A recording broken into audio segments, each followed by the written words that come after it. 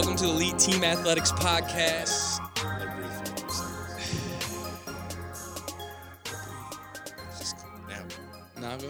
Jump right into it like you was an animal. All right. Go ahead. Welcome to the Elite Team Athletics Podcast with my co-host Q and Tevin, myself Kyle Coglatori, and we got a great guest from Marquette today, Katie Young. How you doing, Katie? I'm doing great. Thanks, guys, for having me. I appreciate Thanks it. for joining Oh, us. thanks for coming. Thanks for coming. And you know what, Q? I know you got a real good background story on Katie. Why don't you fill us all in? Yeah, we definitely go back. We're both from Kenosha, Wisconsin, as our previous guest, Trey Waynes. And Facts. I just wanted to jump into it. Were you born in Kenosha, Wisconsin? No, originally born in New Orleans. New Orleans. Okay. Oh, I got I was family just down out that there. way. Mardi Gras. Fat Tuesday was just the Tuesday that passed. So I was there for, weird story, I was there for family reunion. Well, my mom was there for a family reunion. And they told her not to go because obviously flight risk, blah, blah, blah. Yeah. But they drove down. And yeah, born in New Orleans and then shoveled on back to Kenosha, Wisconsin. I love the Yeah. food down there. Oh, my gosh. Oh, my gosh. Down home is phenomenal. I've never been. I've heard they had amazing food. Definitely want to try some crawfish. That's what I did. It hit. They hit, bro. Like, it's kind of scary at first when you do it, but a You lot bit of the work, head too, off for and not. everything? I did it. Nah. I did it all, bro. With the eyes, I'm all about that yeah, life. yeah. I'm ready to try it. I want to engulf in the culture. I want to see what they're about. Yeah, a lot of the seafood boil wave. I know you guys have seen that. That is a complete carbon copy of New Orleans cuisine, 100%. So, get you a beignet. I Oh, yeah. did. Little Cafe Du Monde. Facts. Oh, yeah. So, and then too, nothing like Southern hospitality. You go True. down, eat good, get treated right. And hear all the crazy stories. I love the horror stories from all Yeah, the yeah. buildings. They got all the history there. I was ready to hear about all the crazy stuff. It gets kind of creepy, but yeah, that too, right? Yeah. Well, that's awesome. So growing up as a preteen in Kenosha, Wisconsin, what were some of the hobbies that intrigued you? Basketball. Q and I, he's being humble. We went to Mahone, and the YMCA was literally down the hill from our middle school. So I would leave school. We get out at 3:43. My memory serves That's me correct. exact. You were precise. I've got a photographic memory. We walk down the hill and go to the Y until 9 o'clock when it closed, and my mom would come pick me up. Winter breaks, where were we? The Y. You get out early at 12 o'clock, go to McDonald's, and then you go to the Y. So just basketball. It was something I was passionate about, and all my friends were into it too. So if I wasn't hooping, I don't know what else I would be doing. Very Yeah. true. So what elementary school did you go to? We're about to go back on this one. Oh my gosh. I went to Curtis Strange and then I got pushed up a grade and went to Roosevelt. So that was like on the other side. So nobody I knew or grew up with. I went to Roosevelt. So that was it's an accelerated program. I met Rachel Jones, if you remember her. She Yep. went there. She's Tremper. a Southside girl. And that was pretty much it. I was there for school, and then they had a hoops team. You get to play in elementary and stuff like that. But yeah, That's Curtis Strange that's very ironic that you mentioned the hoops team because in grade school, I remember we had the elementary basketball, the school league in the Yeah. city, Mhm. and I remember you playing for Roosevelt, and I was in 4th grade, you were in 5th, Yep. and you were also on the team with playing against all males, Yes, 100%. I think that You body them all? and she was the best one on her team, which is the next point I wanted to make because she gave everyone, in quotes, buckets. I don't know if I should be humble beast, but that is facts. Q is not a man that he should lie. But yeah, I think that growing up, a lot of girls didn't play, right? And that's cool. And I had friends that I grew up with, and we would jump rope and we kind of do stuff outside. But when it came to playing basketball, I wanted to be better. So you play up against people that are better than you, right? Right. You get pushed around, you get shoved down, but that makes you tough.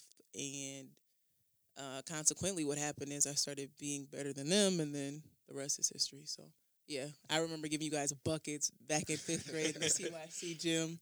Smells like a walking taco and popcorn, right? Yep, 50-second, 20-second. Yep. That's the combination for you. So I mean, even other examples other than grade school. I remember we were playing some outside basketball at like Jeremy and Joe's house, Yep. Kelvin's house, Yep. my backyard, and Yep. the YMCA on Sundays after church. We just always were gym rats, and Yeah. it's crazy because seeing that you were always competing against males, made you so much better than, the girls your age, the girls that were older than you? Yeah. Do you think that was a competitive edge? Absolutely. I think a lot of times when you're young, you don't like losing, right? Mm-hmm. But losing taught me discipline and how to get better. And then I wasn't thinking about it in fifth, sixth grade. I'm not thinking, okay, I'm going to be better than all the girls I'm going to play. Mhm. But what happens is they're better than any competition you're going to see, right? So when I'm playing TYC, when I went to middle school ball, it was easy.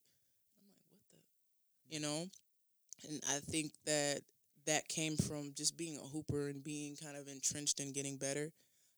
But more so is just having that love for the game and saying, hey, I know I'm probably going to get pushed down. I know my shot's going to get blocked a few times, but come middle school season, I'm going to be a killer. You know what I mean? No one's going to block my shot. Yeah. And then if I am playing against somebody taller, now I know what to do. Now I can, I have those intangibles. So just the love for the game, being passionate about it for sure. Certainly. So do you feel like more girls should challenge themselves by inserting themselves into a position like that where they're playing against maybe more males or older competition to, further their career and get better sooner? Yeah, what I see now, and I know you guys see it on the gram, their kids are getting with these trainers that have them like dribbling twice and then walking around a cone and then doing a floater over, a stick or something. I say go hoop, go play, right? Because you get into a game, ladies, gentlemen, little men, little boys, little girls, and you're not playing against a stick. You're not playing against a cone. You're not crossing over in front of those things because somebody's hands outstretched, right? Yep. So you're setting yourselves back. I did a camp this summer with all girls camp, and then the last 2 days we made it co-ed. In my first couple days just with the girls, I really wanted to introduce them to go play outside, right? Don't encapsulate yourself with girls and only in a controlled environment because you don't get better that way, right? You can't control what's going on in the game. You can't. Yeah. And I know that boys are tougher. They're stronger. They'll push you down. They'll do whatever. They may not pick you up at first. You may not get as many shots, but you're getting better that way.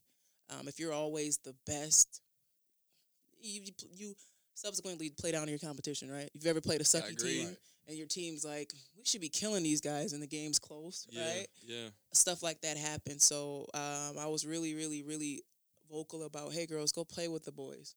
You'll get better that way. And we did that a lot growing up where I'm from. I know they always would have a scrimmage, and I think by the time I was in 7th, 8th grade, the girls' varsity, it was always begging us to scrimmage them, and it was fun. Because, Dude, those were the best days. Like the end of the year, and then like the girls' varsity team would come in, like, okay, we're gonna scrimmage. You're out here just like, I've never played basketball harder in my life than trying to get buckets against them. Well, yeah, and it's bad too because you already got a crush on them because they're girls you've been looking up to. Like, Right. hey, And then she's cold. And then and you're still like, you're a middle school kid. You're like, well, I mean, they're still girls. I can't lose to a girl. Yeah. Like, you have that stupid bias in your head. And you're like, yeah, we're trying out here. I don't to know, get man. I buckets. was crushing. I wasn't even thinking about the game. That's 100% what it is. I don't know if it was like half crushers or they wouldn't want to lose to a girl, but I played one-on-one with everybody, and I knew that they were playing their hardest, right? Yeah. Because the gym's got this big window where the weights are, and then everybody's in the gym, and I'm like, all right, let's play. Oh, man. And it's close. I'm hitting shots, and they're like, all right, now I got to turn it up. Right. I don't want to block your shot. Then at the end, they're blocking it, and they're, bodying me a little bit because they don't want to lose to, I know what that is, a girl, right? Yeah. But if I'm better than you, then, hey, Right. it is what it is. How many people show up to watch those? Did you get a packed gym? Oh, my God. The gym was always packed anyway, the Y was, but at the end, you play, one-on-ones and stuff like that, and people are taking their shoes off, and before they leave, they're like, oh, let me watch this. Let's see what's going on. They So, always stuck around and spectate to for some sure. So they can talk last games. smack, yeah. Oh, yeah. Did you ever take some money from some kids out there? No, we weren't betting yet. We were kids. We didn't have any money. I didn't have any money to bet anybody, but I knew that the real money was bragging rights. So when I see you the next day at the Y, what's up, loser? You know what I mean? Yeah, or at school. Yeah, yep, you know, exactly. Catch them in the hallway, like, yeah, remember what happened? Yeah. You could talk about it all day, and they just got, you know what I mean? Well, you're a girl. I didn't want to. I get it. Right? So what was that transition from junior high where you said it was real easy? Now you're finally getting to. Were you playing varsity right away? Yeah, you- so funny story. I Okay. didn't want to play varsity because our varsity coach at Bradford High was a track coach. So he made those girls run tirelessly.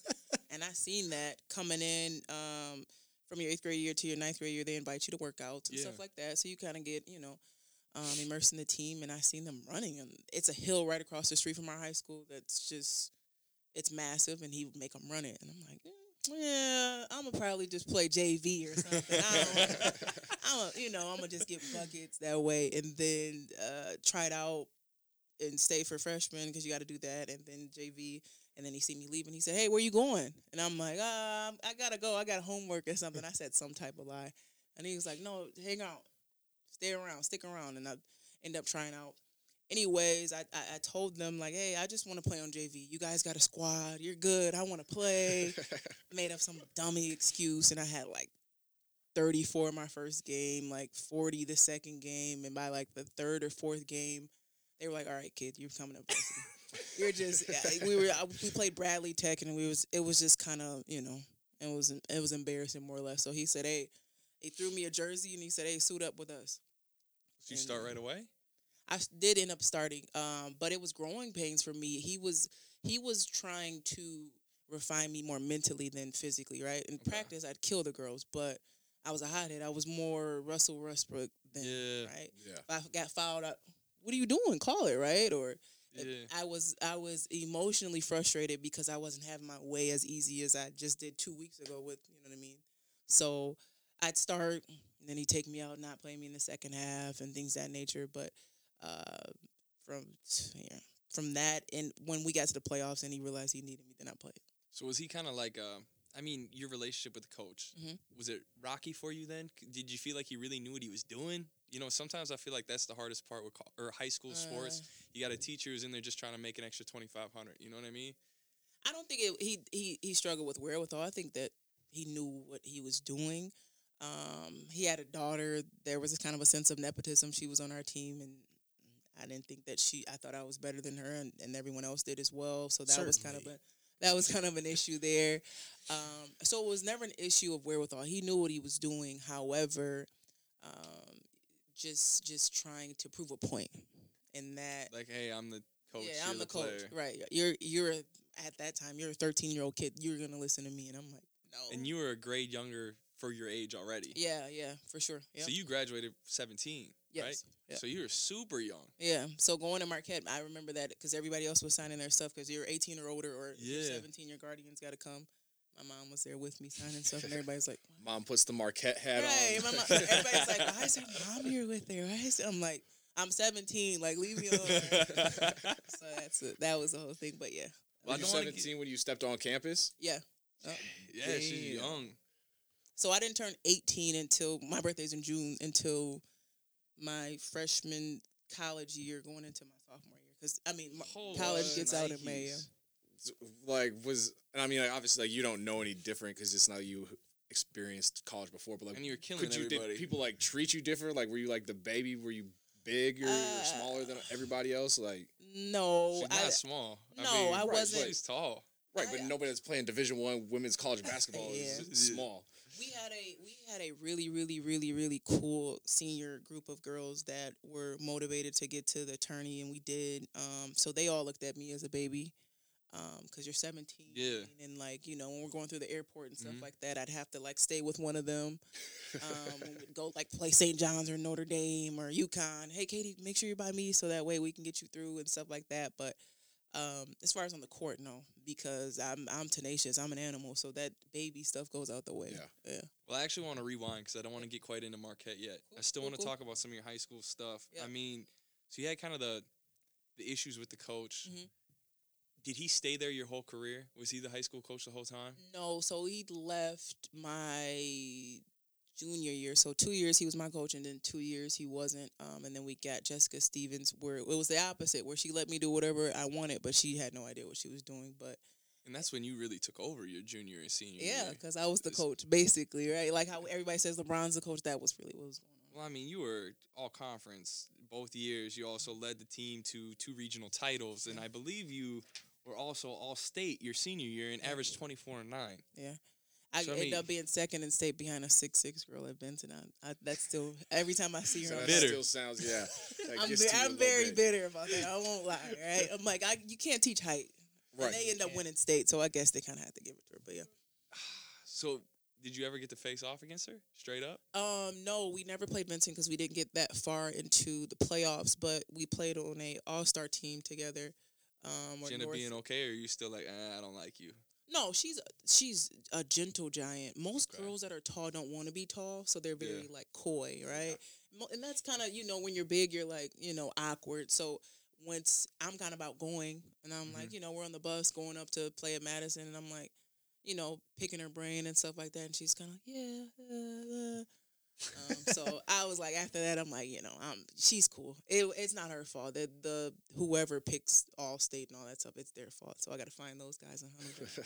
They probably can't hoop at all anyway. So Right, you know. bunch of old I white got guys. Right, exactly. I remember I got screwed out of Player of the Year my senior year because of some Facts. coaches' selections.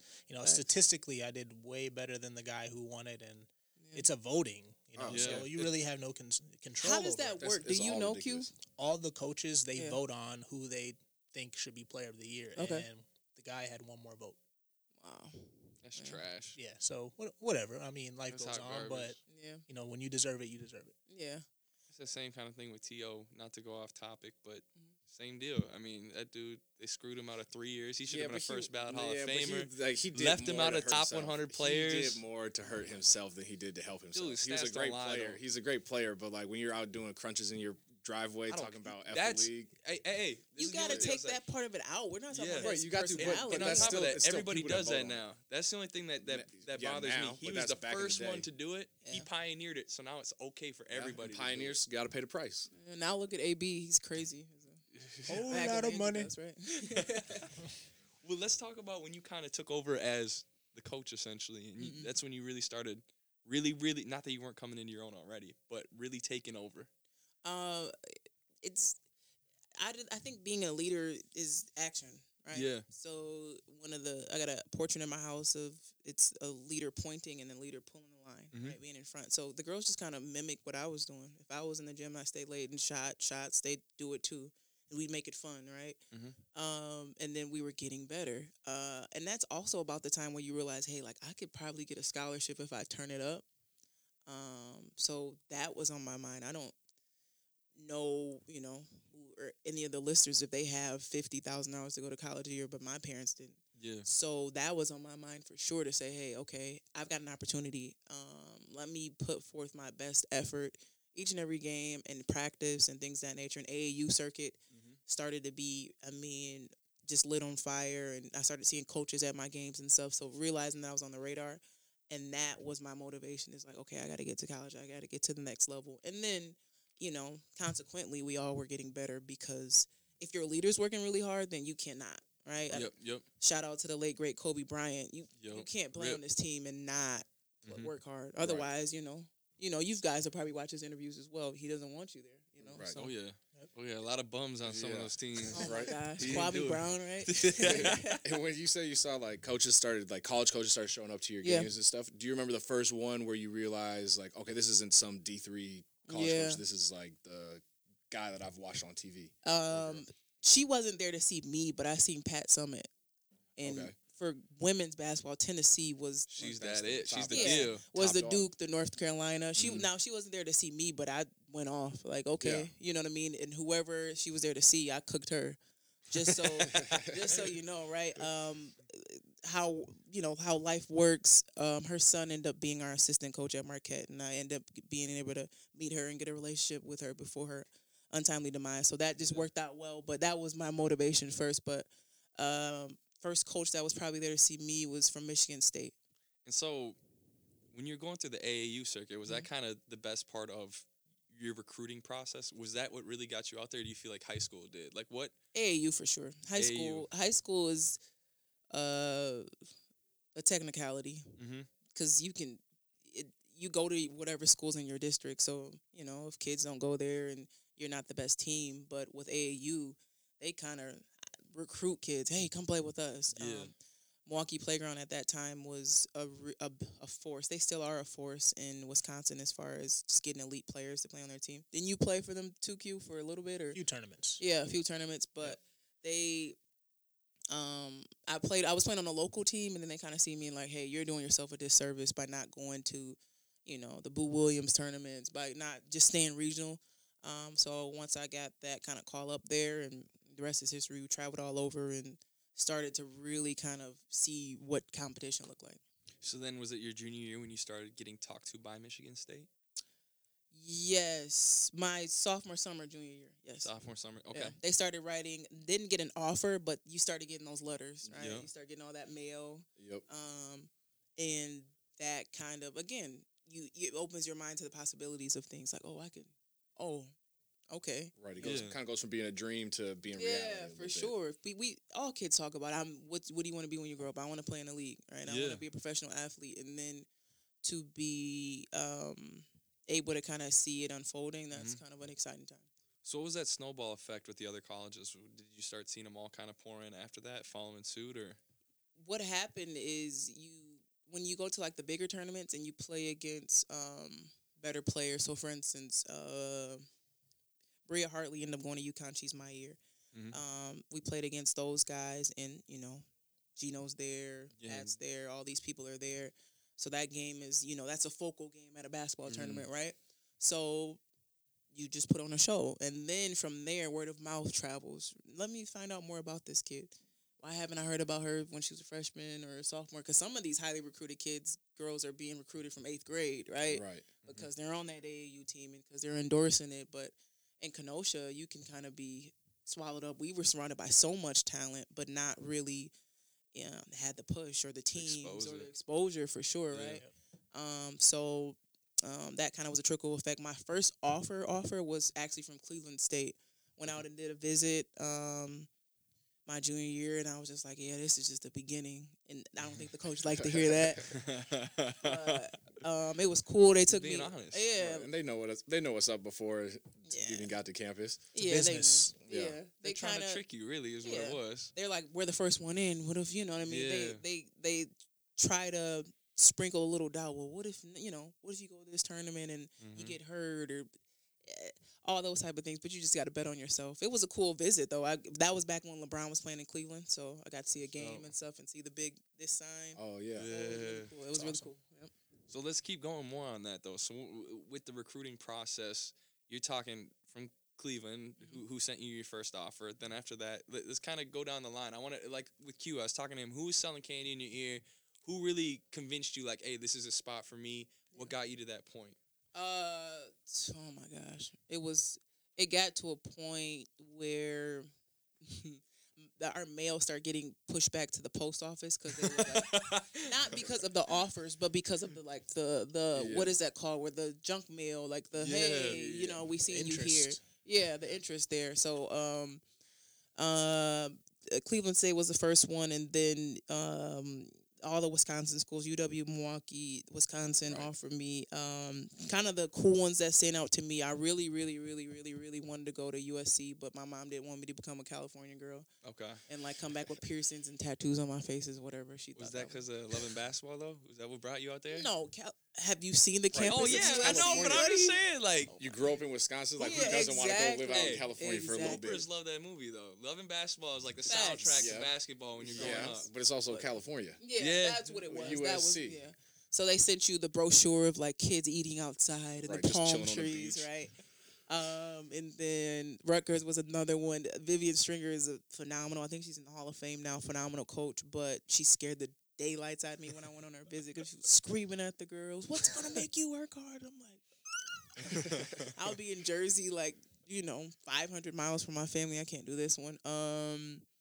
And then the Gators was another one because that was back when what's his name, Joakim Noah and those guys. Yeah. were playing. Yeah, Corey So Brewer. that and all was that, that was really cool, and they were they brought those guys around on my visit. And I'm like, oh my gosh, they just won, right? So that was cool. But those are the ones that stand out. And their women's team was good at that point too, wasn't it? Yeah, 'Cause they were both, really. Did they both win the Natty in the same year, or like relatively near each other? That sounds right to That me. sounds but right, but I I don't can't know. quote Okay. it. That was, time flies, right? It's 2020. That was almost 10 years ago now. So I don't really remember that, but it was just a cool. And then too, you're in Florida, so Right. palm trees again and stuff like that. So then was your mom really in your ear, like, hey, Marquette? The 3 reasons why I went to Marquette is one, proximity to my family. They Yup. could see me play games. I'm 40 minutes from home. Milwaukee is, I mean, the way I drive, 30 minutes, right? Same. But, right. 2 was the Big East. Big East at that time was the best basketball conference there is. So Yep. you playing Villanova one night, and then St. John's, and then Maya Moore is at UConn, and then Skylar Diggins at Notre Dame, and then Georgetown. And that was, that was a big selling point for me. I'm playing against the best. Yeah.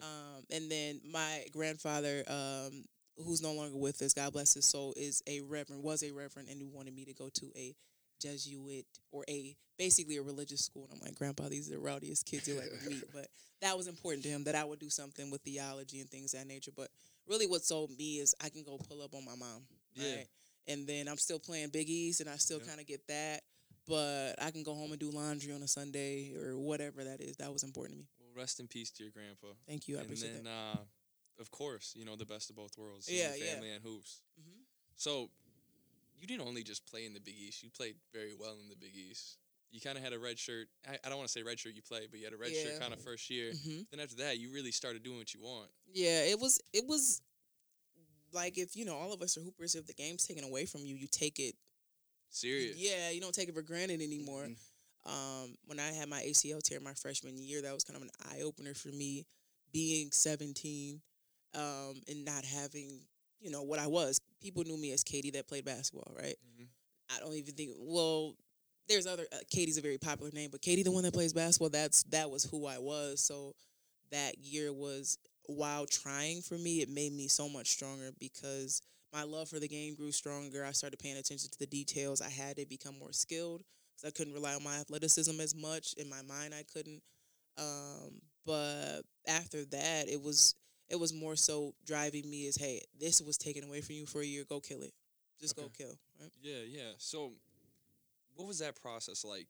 I mean, most people say, that everybody's trying to get to the end point, but a lot of people say, there's beauty in the struggle. Do you feel like that?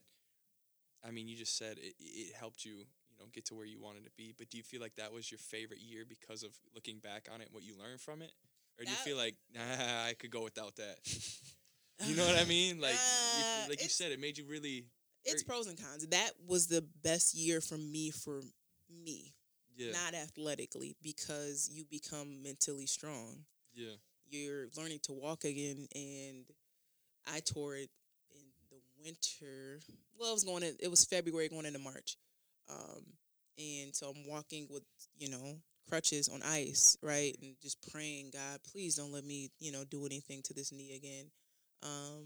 But really what it made me realize is that I can get through anything. I can get through anything. You can, I remember the first time they made me run the stadium stairs after my knee, and I'm like, man, what the heck? I just tore my ACL, right? How can I do this? Why would you freaking make me do this, right? So I'm going, and I'm going, and I'm going, and the doubt just, each one I went up just kind of crept away, like, oh.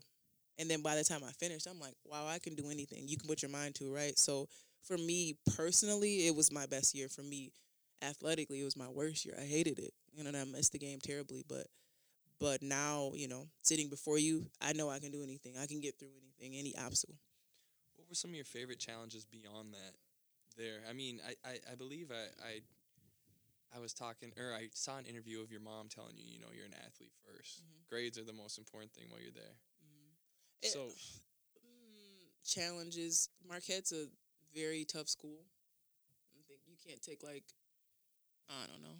There's no like puppy petting 101. Yeah, it's like it's up there as far as academics go. Like kids have to get a certain ACT score to get in and things of that nature. So at first it was time management, learning to put school and books and do all that type of stuff. That was a challenge for me initially because I'm like, Bradford is a cakewalk, right? Yeah.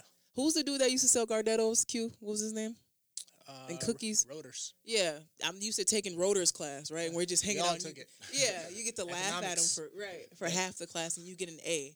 And now no one's reminding me that this is due, right? Or no one's on me to do my homework, and no one's really telling me to go to class. Like, if you got an 8 a.m., you don't want to go, okay, right? But now you're behind.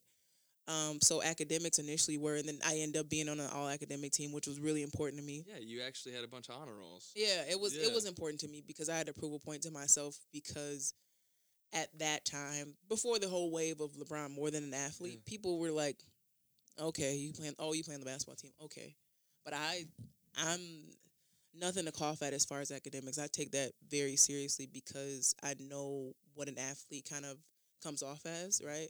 And you kind of get things easier handed to you or get grades. And I didn't want that. I wanted to do it the right way and I wanted to excel because having an accredited degree from Marquette says something, right? Yeah. You go into an interview, it says something. I didn't want to be like, yeah, I play basketball, hire me, right?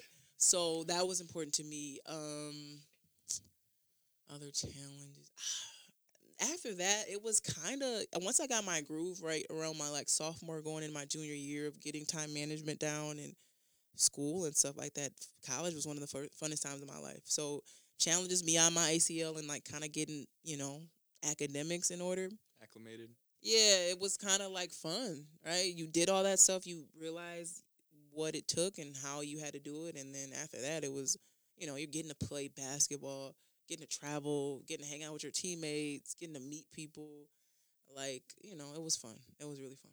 Yeah, congratulations. I commend you for conquering that. Thank I mean, you. you attacked Thank you. it. So Yeah. that's awesome. I guess we get back into the hoop side of it all. I mean, you were averaging 12.4 and 8.6. You're almost averaging a double-double. They had me playing everything. I played every position at Marquette, and that was because of injuries from our other teammates. But I literally played point my junior year. I played shooting guard. That was my natural position. Give me the ball and shoot it, or a wing, right? Mm-hmm. Those are two interchangeable. Then I got it to be a post because one of our posts had a torn labrum. Okay. And they like kind of threw me in the power forward position. You talked about your favorite shot earlier, right? Yep. That like elbow extended. That's my spot. So it that was probably really one of my favorite times because those posts can't guard me. You do a rip through, you give them kind of a KG shake, and they're like, And essentially, it's now at that point, it's if you're playing point guard, if you're bigger than everybody, they're like, well, we got to put a bigger player on them, so Yeah. they're gonna be less mobile, so you just go by them. So your game can really just adjust to whoever's guarding you, and you have your way with them either way. For sure. When I was playing point, they'd match me up with a girls are shorter, a 5'8" girl, and I'm bullying her, right? I'm going right past her, so they'd run a play where I get a back screen and then I'd post. Mm-hmm. All right. When I'm playing against post, they drew me out because I can shoot the 3 ball. And a post doesn't know what to do out there. And on a wing, it's kind of a free for all. You're really just running the plays and finding your shots and things of that nature. So getting to be versatile and kind of help my team in whatever way was really, really cool. But that kind of played into me boarding and then playing the point. When you got to get back, you got to be the first one back. So that kind of took away, and I'd be focused on that. Like, I'm not getting enough rebounds because I'm playing point. I got to get back, right? So that all played into it. Well, it's funny because watching your highlights, I mean, you banged. Yeah. You for really sure. banged. I wasn't expecting that. When he sent me the highlight, I was like, whoa, Yeah. she's not afraid. Yeah, the Big East kind of, well, now it's not, but that's how you started out. I played my freshman year. That was Maya's last year, and seeing her in UConn with that jersey on and her being 6'2" and just chiseled lean, we went up for a board and she knocked me to the floor. And I don't think she like threw me to the floor. I just bounced off her body. Right? She wasn't malicious. It was no malicious intent. And then the Rutgers girls, we used to call them bullies because they were all like cut and they were feisty. They'd throw you to the ground. They'd knock you over. Beginning years, if I can say, was a lot like, you remember MJ when the what was the Jordan rules? Yeah, the Jordan rules. Yeah. Now I was not Jordan, but that's how I felt. Like I was getting knocked to the ground, and I'm like, man, I gotta get Playing the stronger. Detroit Pistons out Yeah, here. I gotta get stronger because that's what the Big East was. It was a big guard. If you weren't 6 foot, you were little. So I really, really wanted to start initiating it so that when they would watch film and do a scouting session, it's like, oh, she's not a punk, so we can't, you know what I mean? Yeah. Some of my teammates, they try to punk them and like, jump ball, they bump them, or free throw line, they're tossing them down. Not me, so. Would you say like getting knocked over by Maya Moore, is that kind of one of your welcome to Big East basketball moments, or do you remember a first time where you realized this isn't like home? Yeah, that was one of them. For sure, one of them. And then two, just being in awe of Maya Moore. I don't know if you guys ever got to catch her because now she's kind of doing her. Yeah, she's doing law stuff now. Actually, Yeah. trying to help people get out of prison. For sure, doing kind of some philanthropy. Hey, that's all we doing some got stuff here in with her, Minnesota is the links. Right. So we know who Maya Moore is. But really a welcome. I remember I got crossed up really, really bad by this girl from Georgetown, and I was never a lockdown defender, but I wasn't getting crossed, and she crossed. I mean, I did everything but fall, and that was embarrassing. Uh, get my shot blocked by a girl from Rutgers. Like I said, they were bullies, so they would knock you down, then block your shot. Or if the ref would blow the whistle and you shoot the ball, they'd go up and throw it. So that way you couldn't even see the ball go in and kind of, So just a lot of memories of being like, I remember it correlated to being in the backyard, right? When you're playing against boys and they're blocking your shot and they're throwing your stuff and they're crossing you up. But I'm like, okay, I dealt with them. I can deal with you. Transitioning a little bit too back to the academic side, you did broadcasting as a major. I did. So the cool thing about that whole deal is you actually we have video of you actually interviewing your teammates. Oh my God. So it was cool. You were running the whole interview. You had the microphone. You're asking them questions. Mm-hmm. So we've kind of talked about it off air. Mm-hmm. Kind of give us that transition where you said, you know what, I'm not really going to go down that route, but that was something you were really passionate about going into it. Yeah, you grow up watching ESPN, those people are in your house every day. So I really wanted to do that because of my personality and because it'd keep me in sports, because it's kind of glamorous. I thought that was really cool. But what they don't tell you is the ugly side of it, kind of the journey to get to being, Stephen A. Smith. Oh, yeah, right? it's a lot of beat reporting in some small town in the middle of nowhere. They send you to, Nebraska. I was telling you about that, or somewhere in Iowa, and then you become a weather girl, and you're not getting paid, and then eventually, if you're really good, they send you off somewhere else, and then you'll eventually get to that stage. What I didn't realize is that everyone on air is pretty old. They're in their 40s or 50s, right? So they've put their work in. They've kind of they've put their time in and things of that nature, and that was something that I didn't understand. I was like, well, if you're good and people like you, you got a good personality, you should, but I think you would be very good at that. Thank you. I think you're it. unreal. Like Kari Champion is somebody I really like to watch. I'm sad to see her leave, but you remind me of that. Facts. Thank you. Thank you. You guys are doing a great job as well. Shameless plug. Shout out to the podcast. You know what I mean? Right. Yeah.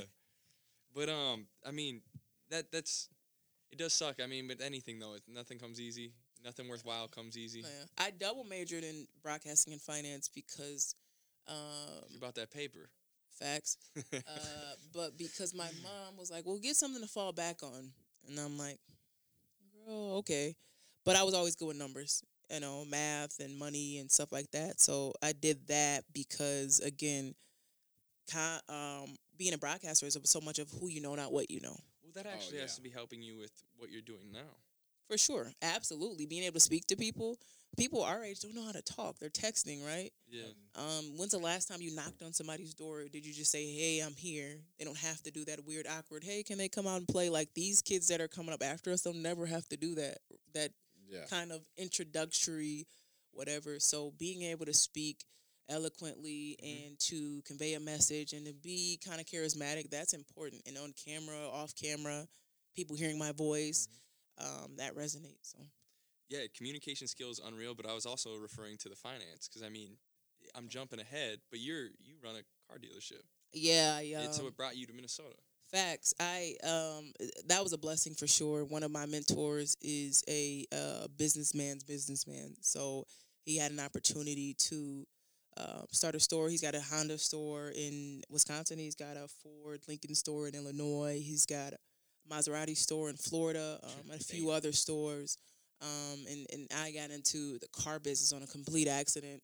I tore an ACL overseas and was just there. He, and built a relationship and kind of, worked my way up and had some money and was able to buy into a great opportunity. So that financial aspect helped out a lot for sure. No kidding. Well, that is awesome. I want to get into that as well. But now that you brought up your ACL and playing overseas, I want to talk about that too because I know you had a WNBA opportunity. Yeah. And I want to know about all of that. So long story short, before this year, the WNBA didn't get paid. Yeah. Right? We talk about my finance background.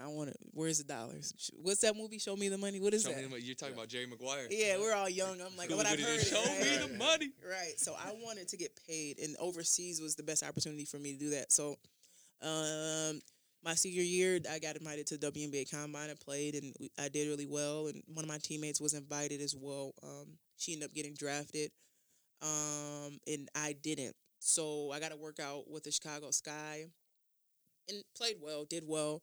It was kind of like a two-way contract in the or in the NBA, excuse me. They don't have a G League though, so it's no way you can kind of, you know what I mean, wait until they need you to be called up. But moreover, I started talking to the girls that were rookies and that were gonna, you know what I mean, and I'm like, so what do we get paid, right? Yeah. Because we were still getting stipends and weird stuff like that. Like if you guys remember, they give you like money during the For the winter day. break. Yeah. And I'm like, what? Why are they giving us this Per diem. money? Per diem, yep. Yeah, Yeah. why are they giving us this money? Like we're supposed to be. Food and housing for the night. Yeah, exactly. I'm like, what is this? So, I used to pocket that. Yeah. exactly. Right in college, that was. I mean, I'd stack it up. But anyway, so I found out what we made, and that was just disheartening for me because I'm like, what the heck? Anyway, I got a call from my then agent, who is still one of a good resource for me in business, and he said, "Hey, Katie, you're gonna make 3 times that overseas if you're willing." Yeah. And that's that was my cross to bear because I realized no, I won't be for the Chicago Sky and kind of right up the street in WNBA, but I'll be able to make some money and travel the world at this age and kind of say that I did that. When people talk about overseas, they like kind of dumb it down, but there's some hoopers over there for sure. And for women, every woman plays overseas. Everyone from Maya Moore, Diana Taurasi, Brittany Griner, they all play overseas because of the money. Mm-hmm. Now, actually, a lot of them get paid more than the guys. Facts. Yeah. So you got, just for instance, so if I would have got my rookie contract, would have been like something crazy, like $60,000 overseas. I got paid 3 times that. Yeah. And at 21, I'm like, Let's okay, go. yeah, I'm gone. I'm going I with see, where? I see it's 6 figures. I'm like, all right, you know what I mean. And then you have the opportunity to build up. You kind of play in different leagues. If you go from the Euro Cup into playing in different countries, obviously that pay increases. But as a rookie, they're kind of going off what they seen in college. They don't know yet. So I was just really excited to get started and call myself a pro and kind of do that. And while my mom was apprehensive, I don't want you going way over there. Tell she that did. to my bank account, man. Right. When we did our taxes the next year, she was like, "All right, well," So that was a really, really, really cool thing to be able to travel and kind of learn different languages and not be fluent, but kind of understand that America's not the center of everything. So And you played at the Czech Republic, right? played in the Czech Republic, played in Australia, played in Finland, which I hated, and played in Barcelona. So you probably, I mean, this is me being biased, and I don't know all those places 'cause I haven't been to them all, but I probably beat Barcelona and Australia, probably my favorite spots out of the facts. 4. Yeah, you're not biased. No. Okay. It's anywhere with warm weather. Like I Right. can't. We're in Minnesota right now, and Yeah. like spring's coming. Like when it's 40 degrees, I'm like, yeah, you know what I mean. So anytime with warm weather, Barcelona is a phenomenal city. They love to practice their English with you. You kind of alluded to your friend who plays at the CFL. Yeah, he played in Marcus played over there. He actually just won a championship with in Perth. That's really cool. Yeah, That's really, really cool. New Zealand's a cool place. I've never been, but I've just kind of heard about how it correlates with Australia. And kinda it's the same dynamic. But just getting kind of that stardom feel. I would be at, let's call it Cub over there, and they're like, "Katie, give me your autograph," and I'm there for like Fruit Loops or something. I'll never forget walking to the stadium, and there was a let's call it a poster, the size of this building, up on the thing, because we're going into the Euro Cup, and just seeing myself and being like, "Dang, I did that." And I hurry up, put it on like Snapchat or Instagram. I'm like, "This is me." You got to. Right. But yeah, and it's just different. It's a different way to play in Europe. They like smoke in the arena. It's like, it's different from the U.S. and they got like gates up because people get really rowdy and they'll shake that and it gets really loud. But it was such a fun time. I really enjoyed myself. Do you feel, or I want to get into the rigors too. What was the difference of when you were here playing for the team in Chicago to playing over there? Was it very similar schedules? Was it the same kind of, did you have to do the same kind of rigorous practices? Or I want to say really quickly, I was trying out for the Chicago Sky, so I was there for like all of 2 weeks. But as a pro athlete, no one's telling you what to do besides practice. Okay. So that was going to be the distinct difference because of the free time. We talked about LeBron Jameses and the Kobe Bryants, and why they have that edge is because they're working really hard when they don't have to be there. Yeah. So that was a distinct difference because I'm in a country where I don't know anyone and I don't really know the language like that, and I don't really have anyone to go hang out with. So I was in the gym, right? Yeah. So that was a distinct difference versus being in Chicago and like I could drive home or like go hang out with people because we're in Chicago. It's summertime. It's lit. So that was the distinct difference for me is being isolated and going to my refuge, which is basketball. So I'm just gonna go to the gym. Did you like that feeling, or did you just miss home? Were you homesick? Yeah, I won't lie. A lot of my friends that have played overseas, they know what that is. Some of the guys bring their girlfriends and stuff over there, and so they're not isolated. But I don't. I missed home, but I realized, again, that I'm an adult, right? I'm learning, I'm making money. Let me go out and travel and let me see something. A flight to Paris is $100. Let me go there. Right? It's crazy flights out there. Yeah, this stuff's dirt cheap. America's kind of a ripoff. But yeah, it was fun. But the cons of it were the time difference, right? When it's 8 in the morning, it's time for my family to go to sleep, or the food, or not being able to say, where's the bathroom? And you got to pee, stuff like that you don't even think about. Yeah. That was kind of the trying times for me. But yeah, I mean, besides that, it was a fun time. I was literally, go ahead. Oh, no, he's pulling stuff. All right, yeah, that's Gabe in there doing something. Shout out to Gabe as well. Got us on there. Well, it's funny. We do actually ask everybody who's come in that played overseas the food situations. So when I went out to New Zealand and Australia, I told them I couldn't wait to come back to America because I missed the food that much. And I was only there for 2.5 weeks, so I can't even imagine what it's like for you. You adapt. It's a lot healthier. Their McDonald's doesn't taste like McDonald's here because it's not greasy and cooked in whatever. Ours is cooked in margarine. I couldn't do their McDonald's. Yeah. Prague was very Americanized, so I didn't really miss the food because you had those fast food spots. It tasted healthier. But yeah, I miss food. I miss my mom's cooking. I miss, home. I miss, you get up in the morning and you smell breakfast and Thanksgivings and stuff like that. I wasn't able to come home for that, so I missed those. But food was kind of the last thing on my mind. I was just ready for, to win something and get home for the summer so that I could hang out and do stuff with, friends and family and stuff. Yeah. Oh, go ahead. You saying something? Nope. Well, so what was it like coming back and deciding, you know what, I'm done with the hooping? Did you have a knee injury again at the end? I did. It wasn't completely torn, but so what happened, one day I went to practice and I felt it in my knee, and then I went home, took a nap, and I woke up, my knee was swollen. And I told you about the cabbage story. Yeah. Right? They put cabbage on my knee, which is basically rub dirt on it. Kitty, you'll be fine. We pay you to play. It's swollen. That's knee swell. And I'm like, nah, something's going on. And you go into a hospital to get it checked out, and the lights are flickering. Yeah, free. You don't even want to be in there.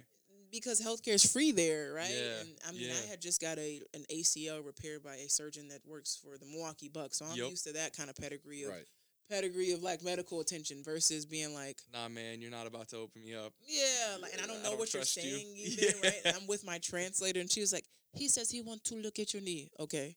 And he's being all rough with it. I'm like, what the? So I had to make the decision of do I stay there and rehab because I'm not gonna play it. I can't run, right? You know what I mean, without it swelling, or come home. And ultimately it was me coming home because I wasn't gonna be playing basketball. And I remember how miserable that was my freshman year when basketball was taken away from me. Now throw isolation into that, and then not being able to go to the gym when I'm bored and turning on TV and the Jeffersons is in check. I don't even understand what George is saying, right? It's funny, but I don't imagine that, bro. Martin was in Czech, whatever their language is, Czechoslovakian, and I'm like, what? But anyway, so I wanted to have the Marquette doctors look at it, which they were so gracious enough to do. And I think they could give you some time. Yeah, you gave them plenty of years. I think they owed you something. Facts, they did, but hey, you still got to be politically correct. Thank you, shout out to Marquette. But it ended up being a meniscus tear. I thought it was my ACL. Oh, so that's actually better, right? Yeah, that can heal on its own, really. Facts, it can. So that was, but God works in such mysterious ways. So they said, hey, it's meniscus. That's good. You can get back. And that's like 3-4 months, right? Zion just had that, I think. Yep. Right? Yep. And he's doing, I mean, he's just, Balling. okay.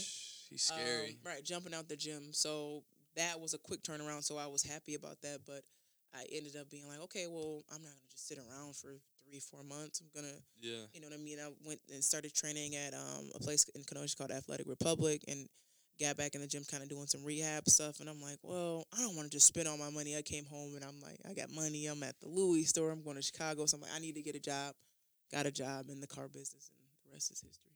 And so then you started out in Wisconsin, though, Mm-hmm. and then you got the opportunity to buy into a dealership up here. Yeah, so the one in Wisconsin is spoken for, to say Yep. the least. And that's where I started out kind of from the ground level. Started out in sales, and that's just because I'm like, I'm only be here for 3 months. And I made so much money, right? I was, and not even know, I still don't know a lot about cars. If you ask me the horsepower of anything, I'm like, a lot. Just go drive it, right? The sheet that I'm selling that says that it's got this much. Right.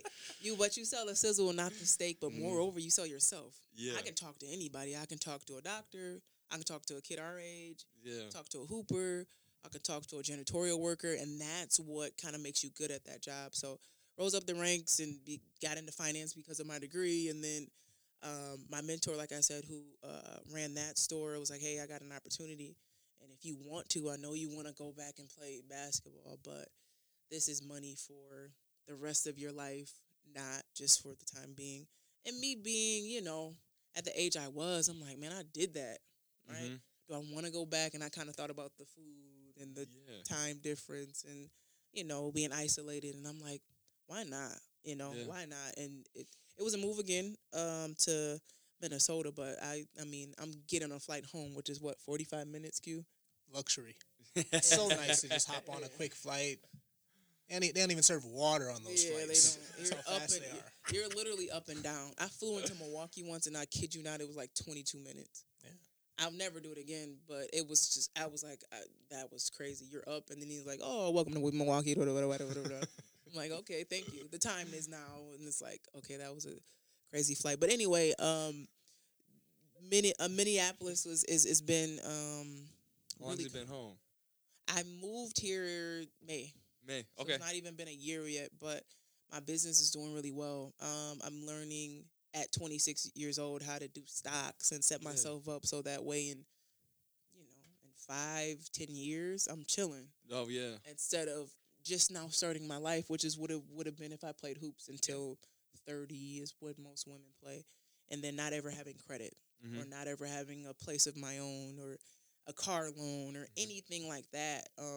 I just remember, seeing hoopers that come back and forth overseas and they've got kind of a suitcase life. They come back and live with their parents for a few months and they spend a bunch of money and then go back over there and then they're never really establishing themselves. And then when that time's up, they're at a loss of like, okay, what do I do now? And what I did was just kind of skip to that next step. Yeah. And while basketball is still my first love and I'm getting back into it now, it's just I would always do it this way.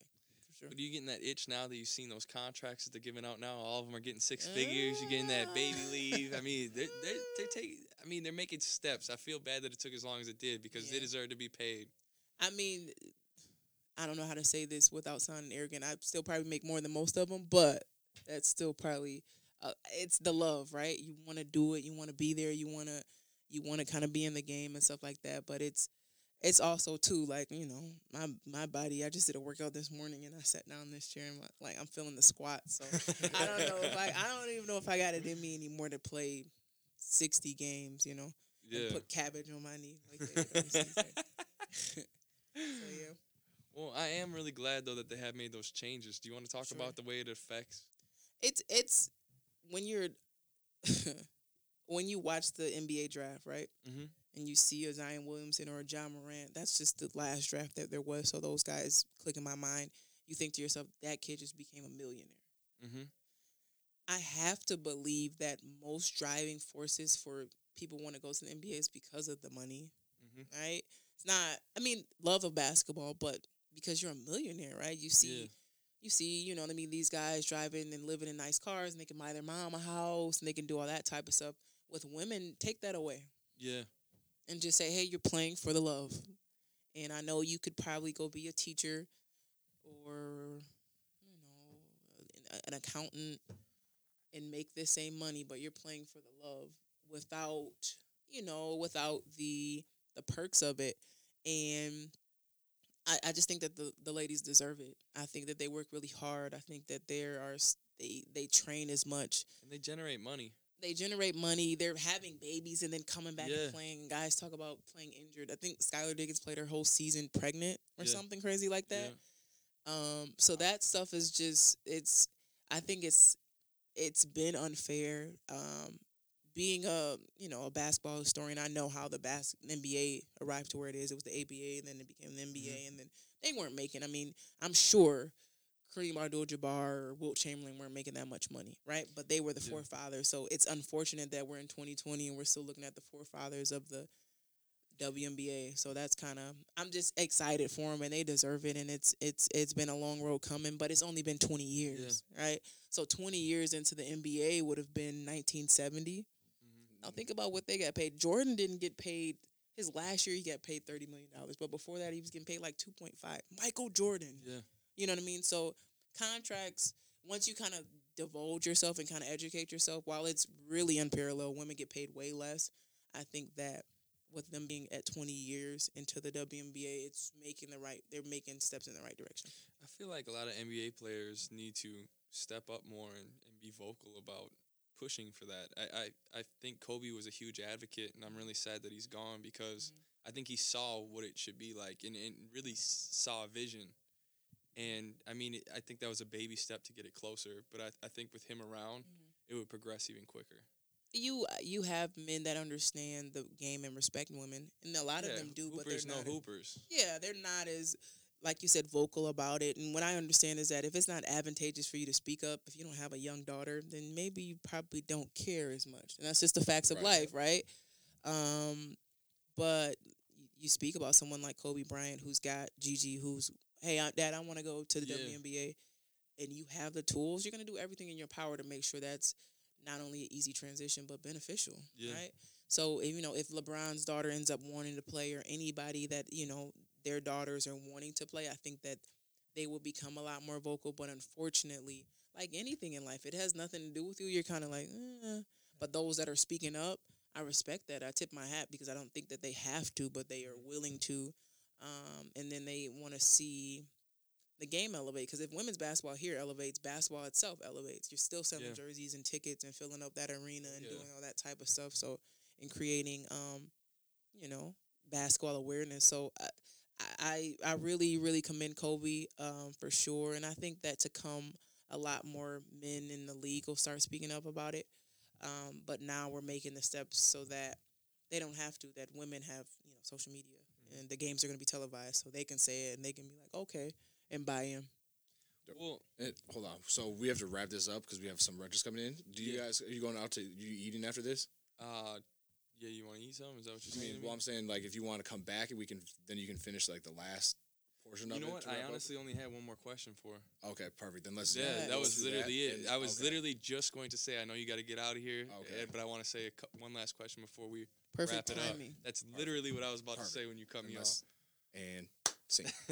So I wanted to get back into some of your hobbies too, because I found out you really like to dance, you like art, you like to read, and you even write poetry. Where were you guys digging at? Where are you on I was like all Facebook? over Where- Google. What the all heck? over Google. How do you know that? I just met you 2 hours. No. Yeah, I think that like being well-rounded is cool. I think it's dope. I Yeah. think being a dumb jock is played out, right? Mhm. So dancing, that's just natural. Kids go to school and socials, and the whoa is everything. TikTok is taking over because kids are Yeah. dancing, right? So yeah, that's always grown up some like that I like to do. But God, imagine if we Shout had out that to when the we were kids. Renegade. Right. right, that shout out to the Renegade. I haven't got that one down, but like whoa, I could kill that. But yeah, like reading and poetry, that stemmed a lot from my dad. And my parents, just my dad would read the paper every day. So Yep. I started reading it, and really the comics starting out, and then the sports page, and then just becoming more aware.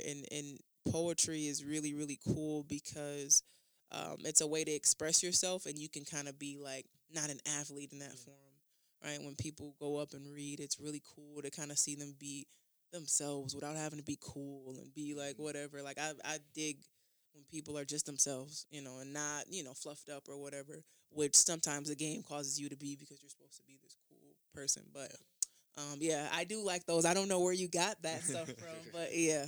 What poet really hit for you? Say it again. What poet really hit for you? Who really touched you? Maya Angelou's phenomenal. I knew you were gonna say that. Yeah, I love her. She represents what I want to represent, which is progressive, which is black women, black people, rising into their greatness, right? Langston Hughes is another one. I kind of got into that like early age poetry because it represented the struggle and then being able to, realize that stuff, right? Mm-hmm. Like, my grandmother's grandmother was a slave, and now look at me, I own a car dealership, right? Those dreams being realized is something that probably a poet wrote about. And then now we're sitting here talking about it, so really cool. That's awesome. I really appreciate you coming out here and giving us your time. Thank I know you're you busy. guys. Yeah, Thank you. Thank you, for Katie. sure. I'm gonna hoop you guys up tomorrow at 9 a.m. They didn't want to Don't be put that telling on nobody about where They it's didn't at. want- It's all confidential. Yeah, they didn't Not want to put that everybody on the can come. podcast, right? All right. Thanks guys. again. Thank you. All right.